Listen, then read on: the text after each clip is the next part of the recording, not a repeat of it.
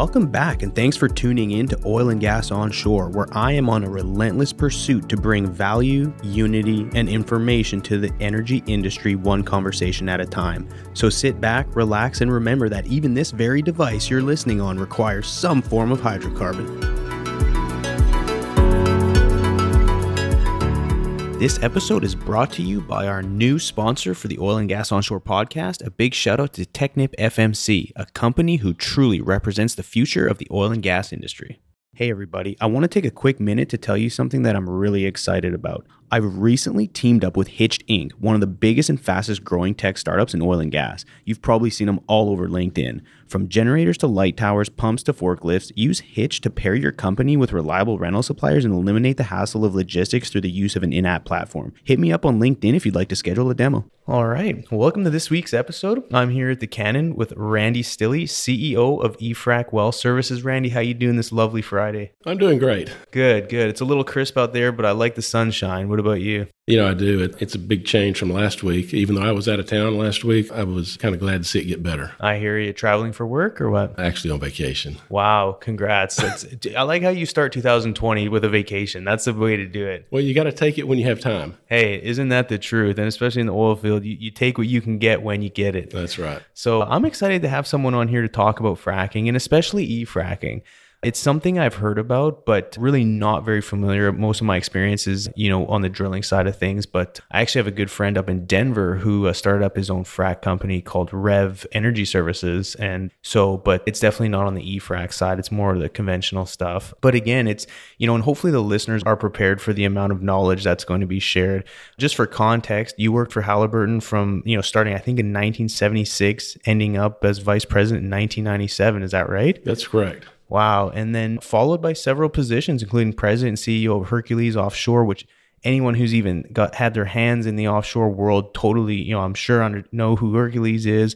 And then, same positions with Paragon Offshore, right? Just to name a couple. So you've been around. I've been around for quite a while, actually. And bless your heart for staying committed to the oil field after, several ups and downs that I'm sure you've experienced. Well, it's a great industry. The people are fun to work with. The challenges are always there, but it's an industry that once you get in, it's hard to get out. It is. So why do you keep punishing yourself with oil and gas? I'm sure I would imagine, and this is just me making assumptions, but you're probably in a position where you don't have to keep doing what you're doing, but what drives you to keep pushing yourself and now, within the last, few years getting into, the frac business? Like what drives you to do stuff like this? Well, I think it's mainly I just really like the industry. Okay. And, I spent the first 22 years of my career at Halliburton. I ran Halliburton's pressure pumping business when I was there. Wow. And that was quite a while ago, actually. Yeah. So to get back into that end of things in the oil field is kind of fun, and to do it with some new technology is even better. Most definitely. So when did this all start? How did you even get into the oil field?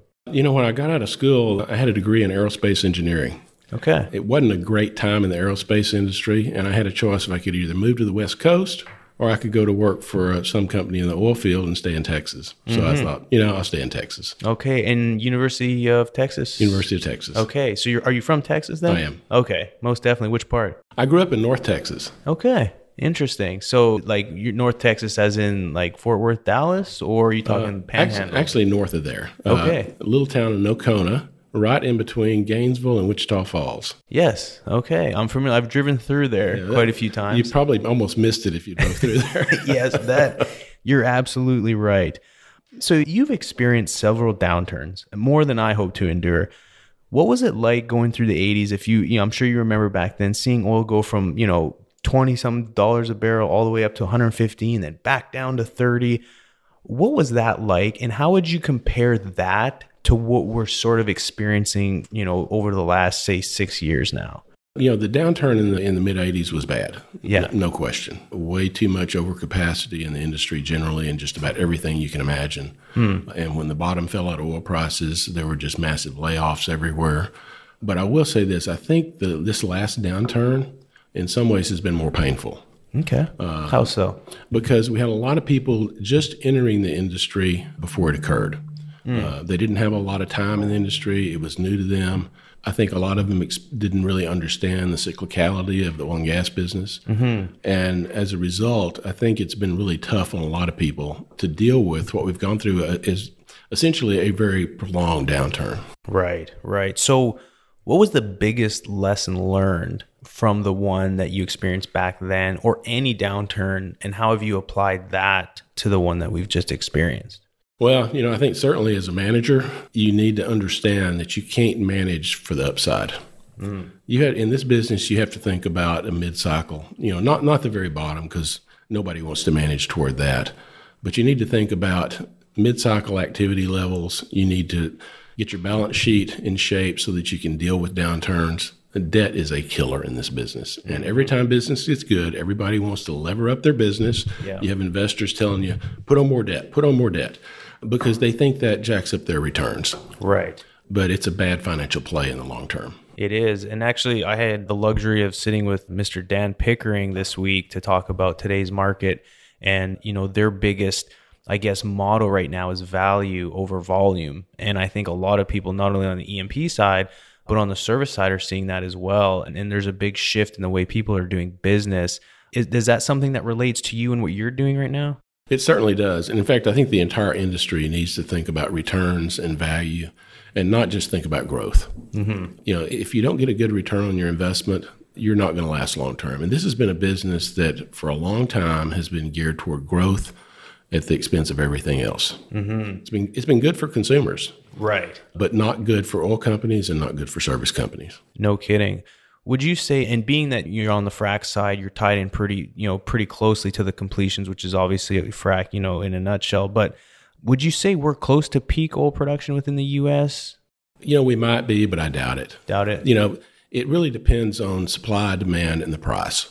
Yep. And, if the price is high enough and people can make money, you're going to see a lot more drilling. Yep. It's just the way it is. If the demand is there, I think there's actually more capacity in the U.S. than we have today. Now, it's not easy. And the unconventional plays that have actually fueled this entire resurgence in the U.S. as far as production, it's a tough business. Yeah. No, that I can certainly identify with you there. Well, we're here to talk today to obviously, kind of pull some wisdom from you, but also to tell the story behind eFrac Well Services. Tell us, how did you get into that, and what do you guys offer to the marketplace? Okay, about a year and a half ago, my colleague and I were just kind of kicking tires, looking at disruptive technologies, two former CEOs with time on their hands, basically. Right.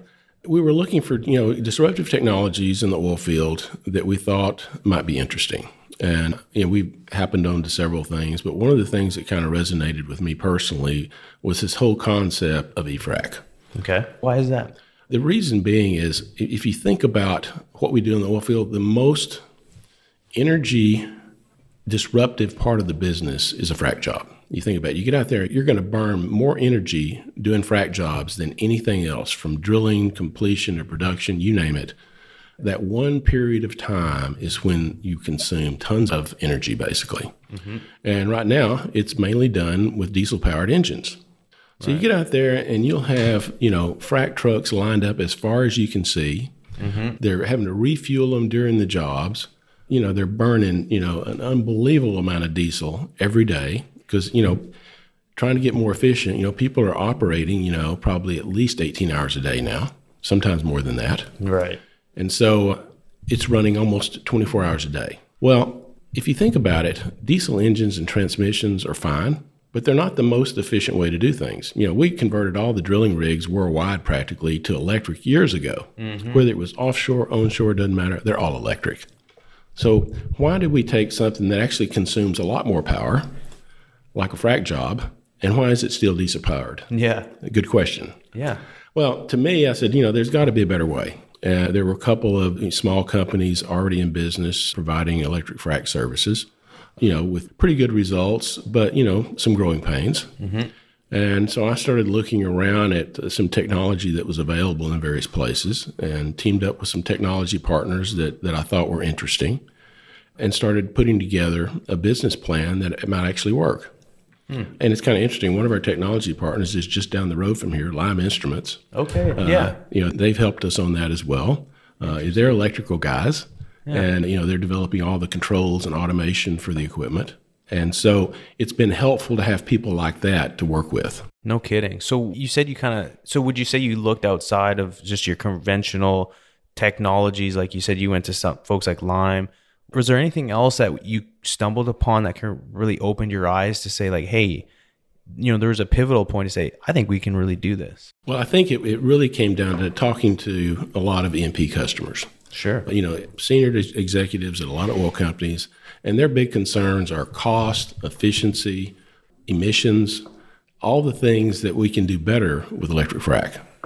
So, I'll give you an example. A typical frac crew, if we're burning fuel gas instead of diesel, which is what we use to generate our electricity, saves that customer for one frac crew typically about $1 million a month in fuel cost. So that's just one frac crew operating year-round. That's a $12 million savings. No kidding. Wow. And we're burning gas. Right. So our emissions are 99% less when we run those things through gas turbines. Mm-hmm. It's good for the environment. You can walk around on location without hearing protection. Yeah, no kidding. Because you don't have those big diesel engines blaring all the time. It's quieter than the air conditioner next to your house. That's insane. Okay, so like I've been on drilling rigs that, back in the day working on an old, it wasn't that old, but back in 2004, there was a conventional Kelly rig, it was loud and obnoxious. And then, as a mud engineer going on to some rigs that were electric, it was almost weary not hearing, just the amount of loud noise that, that I was used to. And I can imagine, especially on a frac job with the amount of equipment and amount of engines running, yeah, that in itself obviously adds value. But like many technologies that, increase the industry's ability to be cost effective, it often comes with a higher acquisition cost. So have you experienced that as a challenge to pick up market share? Is that something that you guys are experiencing? Well, yes and no. What we've done is our design is based on being very cost efficient. Mm-hmm. So we're using components that are cost effective. And yeah, the upfront capital cost is slightly higher. But if you exclude the price of the gas turbines and the electric generators, and you just look at the equipment itself and say, okay, that electricity is just fuel. Right. You look at the pumps and the blenders and all that kind of stuff. It's actually a little bit cheaper than conventional. Interesting. Okay. Is that pretty easy to relay to most folks? It is and it isn't. But I think the other thing that's interesting to note is that even if it was higher, it would make sense, because the cost of ownership over time is so much less. Mm-hmm. A conventional fleet of equipment, you're going to have to probably rebuild every 3 or 4 years. Okay. Our equipment, electric motors, variable speed drives, stuff like that, those are 20-year assets. Right. Huh. And, I would assume supply chain folks like to hear that too, the total cost of ownership. That's something that often, kind of, unless looking at it, from a macro level, most people don't take that into consideration. And so that's important to relay.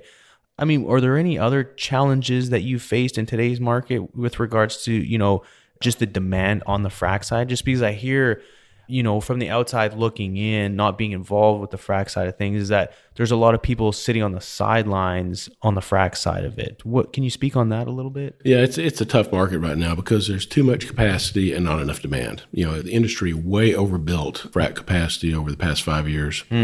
Some people are starting to take that out. There've been, millions of hydraulic horsepower that have come out of the market over the past year, mostly because it wasn't profitable to rebuild that equipment. Gotcha. It was worn out.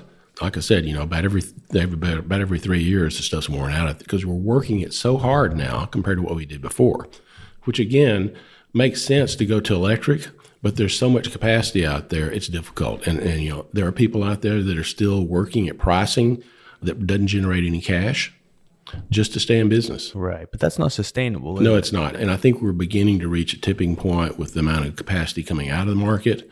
The attrition is starting to increase. Yeah. And my guess is at some point, and I'm not going to predict the timing, but I think sometime, maybe even before the end of this year, you're going to see a supply deficit again.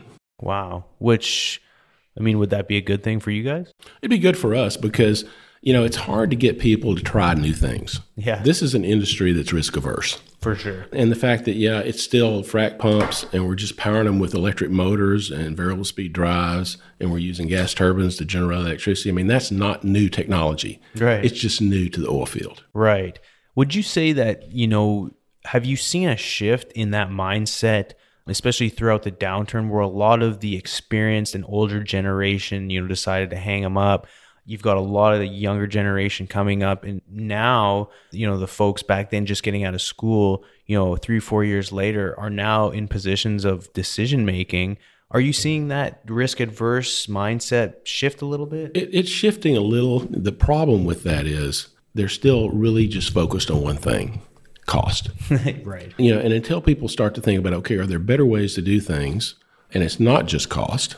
It's tough to get them to try new things. Mm-hmm. For instance, they view it risky to put an electric frac crew on location if they hadn't been using one. Yeah. Because they're not used to having to get gas to location before the frac jobs. And if they don't do that, they don't get the savings. So it requires more planning. It requires them to do their business differently. And they have to actually believe that the technology is better. Right. No, that's true. And relaying that story and having data points that prove that is often challenging, especially if people aren't, willing to try it just initially. So what would you say? I mean, there's obviously a lot of upside and there's a huge prize going with eFrac.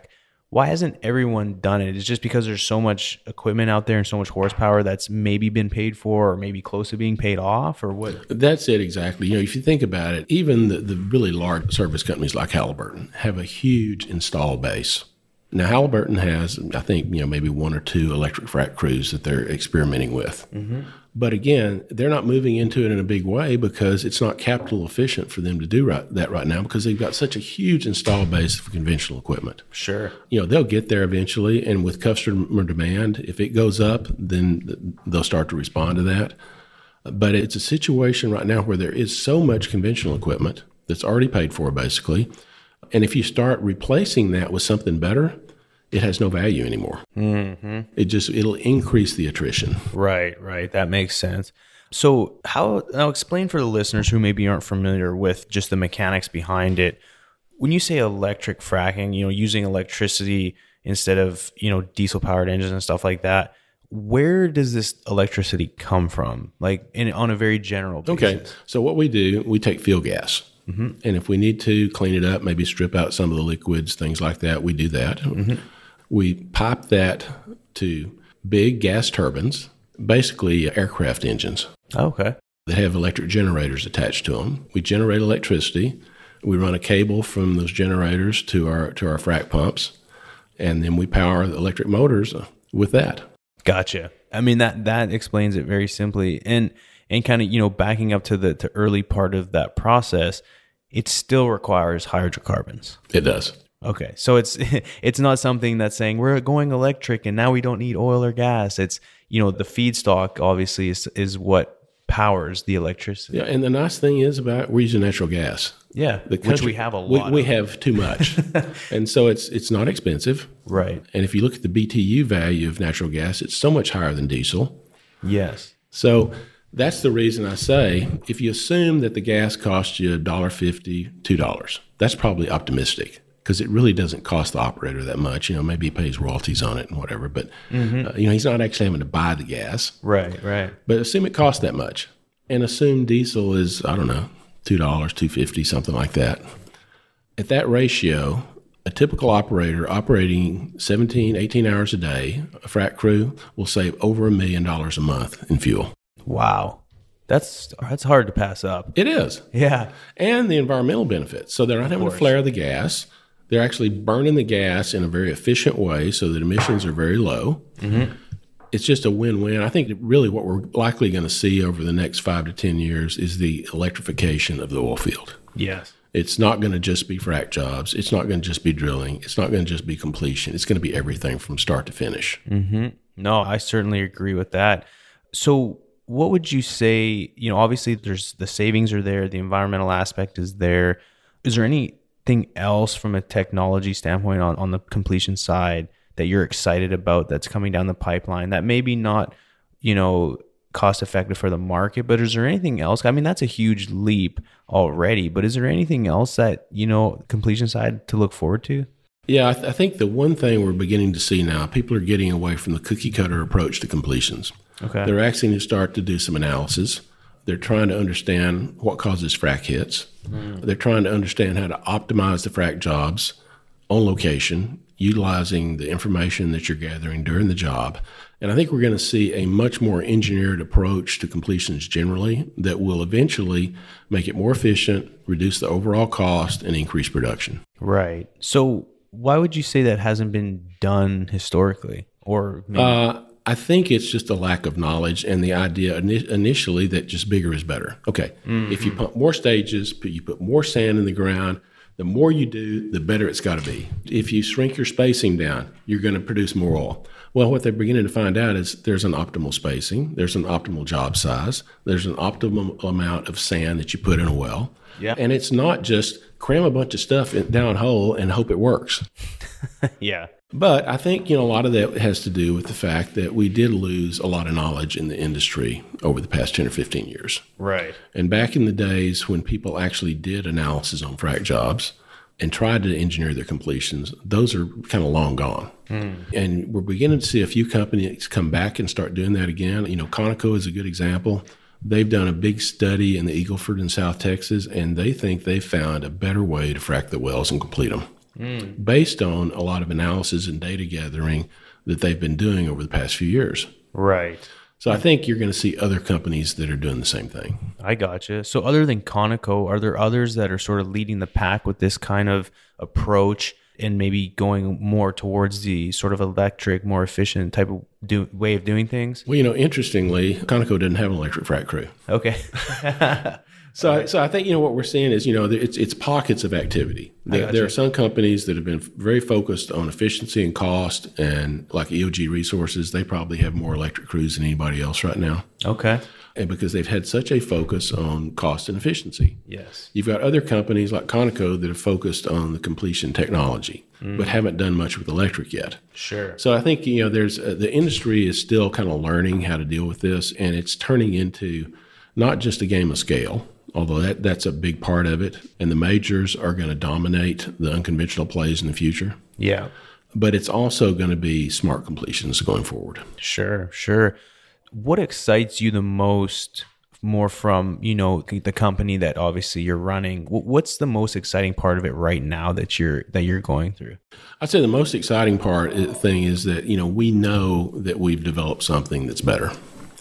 We can get on location and operate with a much smaller crew, a smaller footprint, cheaper for the customer, more efficient, less maintenance cost. I mean, there's just nothing really bad about it. Sure. Except the idea that it's new. Right. So we just got to get rid of all that old iron and come in with the new and improve. That's right. And continue to do so and scale up. And the old stuff's going to get worn out. I don't think you're going to see too many people building new conventional equipment. Okay. That was actually going to be one of my questions is, and you may not be able to answer, but from a percentage wise of new equipment that's being built, which I don't even see the demand being there, but it sounds to me like most people, if they're kicking off a project and starting something new, that would more than likely be the direction that they're going to go. You would think so. But the problem with that is, companies that are committed to conventional fracs are probably going to keep doing that, at least for the time being. It's hard to mix those two. Right. Excuse my ignorance, but are you guys first to market with the e-frac stuff? No, we're actually, I'd say, a fast follower. Okay. Evolution Well Services and U.S. Well Services were the first two out there. Okay. And they've, I don't remember exactly how many crews they've got, but they've probably got a handful each. Sure. And they've done a good job in preparing the market. They've done a good job of working out some of the kinks because they both had some problems early on, but they worked through it. Yeah. And I think we've taken advantage of what they did good and what they did bad. Yeah. And applied that to our designs and our technology. And that's a good strategic approach for sure. And anyone who's, first to jump in certainly has, challenges and just like we all do, but folks like yourself or whoever can, capitalize on the learnings and apply them to what you're doing. It just helps the whole ecosystem. It does. So, I applaud you guys for taking that leap of faith. And, it's certainly something that's exciting. There's a lot of changes happening within the oil field. And it sounds like you guys are there contributing to that, which, again, I applaud you guys. A couple of questions I have more on the personal side of things. Outside of work, do you have any daily habits or routines that keep you focused and motivated? Obviously, as CEO, from the time you get up to the time you go to bed, it's work. You're getting emails, phone calls, just trying to run and steer the ship. But what do you do on a daily basis that kind of helps you unplug? I get up every morning and get ready and I go to the gym. Okay, good. And that kind of starts off my day. Gotcha. And then there's usually meetings and phone calls and this, that, and the other after that. Yeah. But I think that's a big part of it, of having a routine that you can stay in. Sure. And the other thing is, I've got a kind of a period of time that I go through all my emails in the morning. Mm-hmm. And then if somebody sends me an email the rest of the day, they may not get it answered till late. Sure. And, anybody that thinks email is instant needs to learn that. It's not called instant messaging. That's right. That's something different. Yeah, exactly. So I think a lot of it is just understanding how to use your time and realizing that it's going to change sometimes. But as much of a routine as you can have for that sort of thing, it's better. Okay. And you can stay on top of things. Nice. Have you always had that mindset, or was it something that you had to force yourself into? I would say I've pretty much always been that way when I was allowed to. Yeah, I hear you.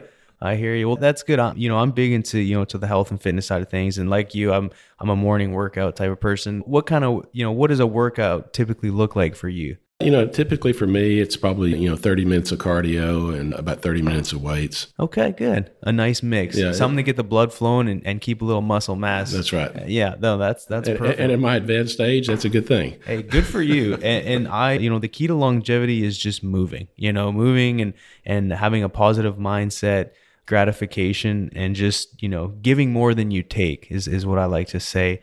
What's something about yourself that not many people know about? Do you have any, unique hobbies or things you like to do outside of work? Yeah, in the winter, I love to ski. Okay, fantastic. In fact, that's where I was last week. Nice. So I'll usually spend at least 2 or 3 weeks a year on the ski slopes. Okay, whereabouts? Colorado, Utah, New Mexico. We're actually going to Canada here in a couple of weeks. Okay. So which part of Canada? Going to Whistler. Okay, so I grew up in BC. Okay. Yeah, born in Calgary, raised in BC. So I've been to Whistler, but most of my time was spent at Silver Star and Big White, which is Kelowna and Vernon. I miss it. And certainly it's funny because growing up in BC, when I graduated high school, I didn't know what I wanted to do. And my cousin was selling wellheads for FMC. And I said, John, I want to get all I hear is you taking customers out golfing and going on these fancy trips. You got a beautiful home here in Kelowna. I said, I want your job. He said, yeah.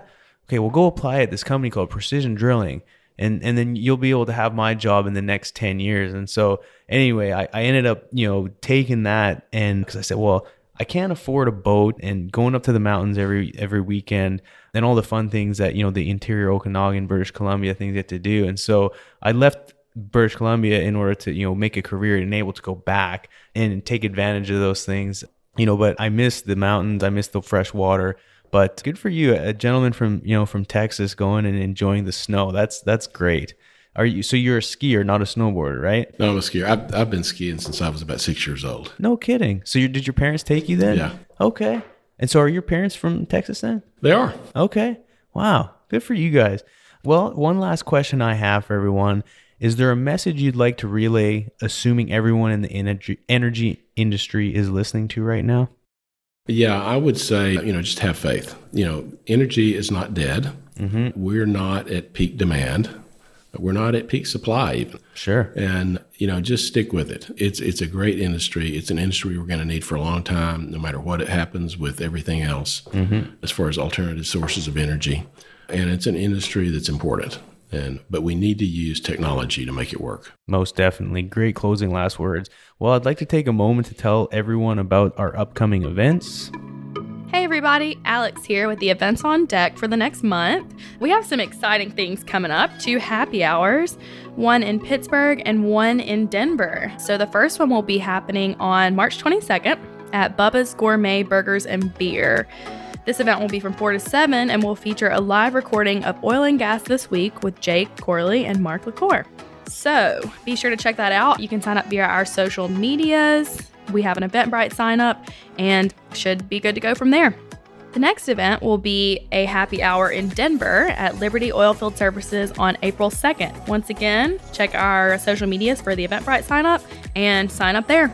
As some of our social media followers may know, we are headed to Aberdeen, Scotland the first week of March, in a couple days actually, for DokeruCon, creating high-impact sales in energy. Dokeru is excited to launch its very first sales development conference, and OGGN's Mark and Patrick will be hosting a panel and recording a live podcast, so we're really excited to be joining that. The Leaders in Industry Luncheon is on March 11th at the Petroleum Club of Houston. Port of the Future is happening on March 10th and 11th in Houston. Your registration to the Port of The Future Conference also allows you access to exclusive events, including TSA Security and Terrorism, Research Showcase, and many more. So be sure to view the agenda and see what they are offering. The Houston Energy Breakfast will be on March 20th at the Norris Conference Center in Houston. The API Energy Houston 3-Gun Chapter will be on March 20th. This event is filling up very quickly, so make sure to get a team in as soon as possible. The BP Energy Outlook 2020 edition will be on April 21st. It's happening online, and this event is about transitions that will take place to a low-carbon energy system. That's all for this month, everybody. Hope you guys have a good month, and check back in next month to see what events we're having. Thanks. Great, thank you. Anyone out there in the Houston area interested in playing oilfield hockey, come join the Hack and Whack crew for some old-timer hockey. We do it every 2 weeks at Memorial City Mall Ice Rink. Hit me up on LinkedIn for more details. And if you're looking to get into shape over the winter or getting into spring, visit KTX Fit in Katy, Texas, and get a free trial by telling one of the coaches that I sent you. Randy, it's been a pleasure. Thank you so much for joining me today. What's the best way for people to get to know more about the company? I would say, if they want to, they can email me. Okay. I'll certainly answer any questions. Fantastic. And if you don't mind, I'll put your link in your email in the show notes. You don't have to mention it, but what I'll do is I'll put perhaps your LinkedIn profile and then also your email, because if people are very interested in this, and they can certainly reach out. I visited your website. So you saw there wasn't much there. Yeah, that's okay. We've been focused on building the company, not the website. So. Sure, and hey, that's important. And you'll have to excuse me. I thought it was a few years, but you guys have only been in business for about a year. That's right. Wow. Okay. So we're a true startup. Good for you guys. No, that's fantastic. Well, look, then we'll put all that in the show notes, and then if anyone's interested, they can certainly reach out. And everyone out there, always remember, when the density's up and the gas is down, open the choke. Let's go to town. Thanks, everybody. Thanks again for listening. Tune in next week for another episode of Oil and Gas Onshore, a production of Oil and Gas Global Network. For more information, visit oggn.com.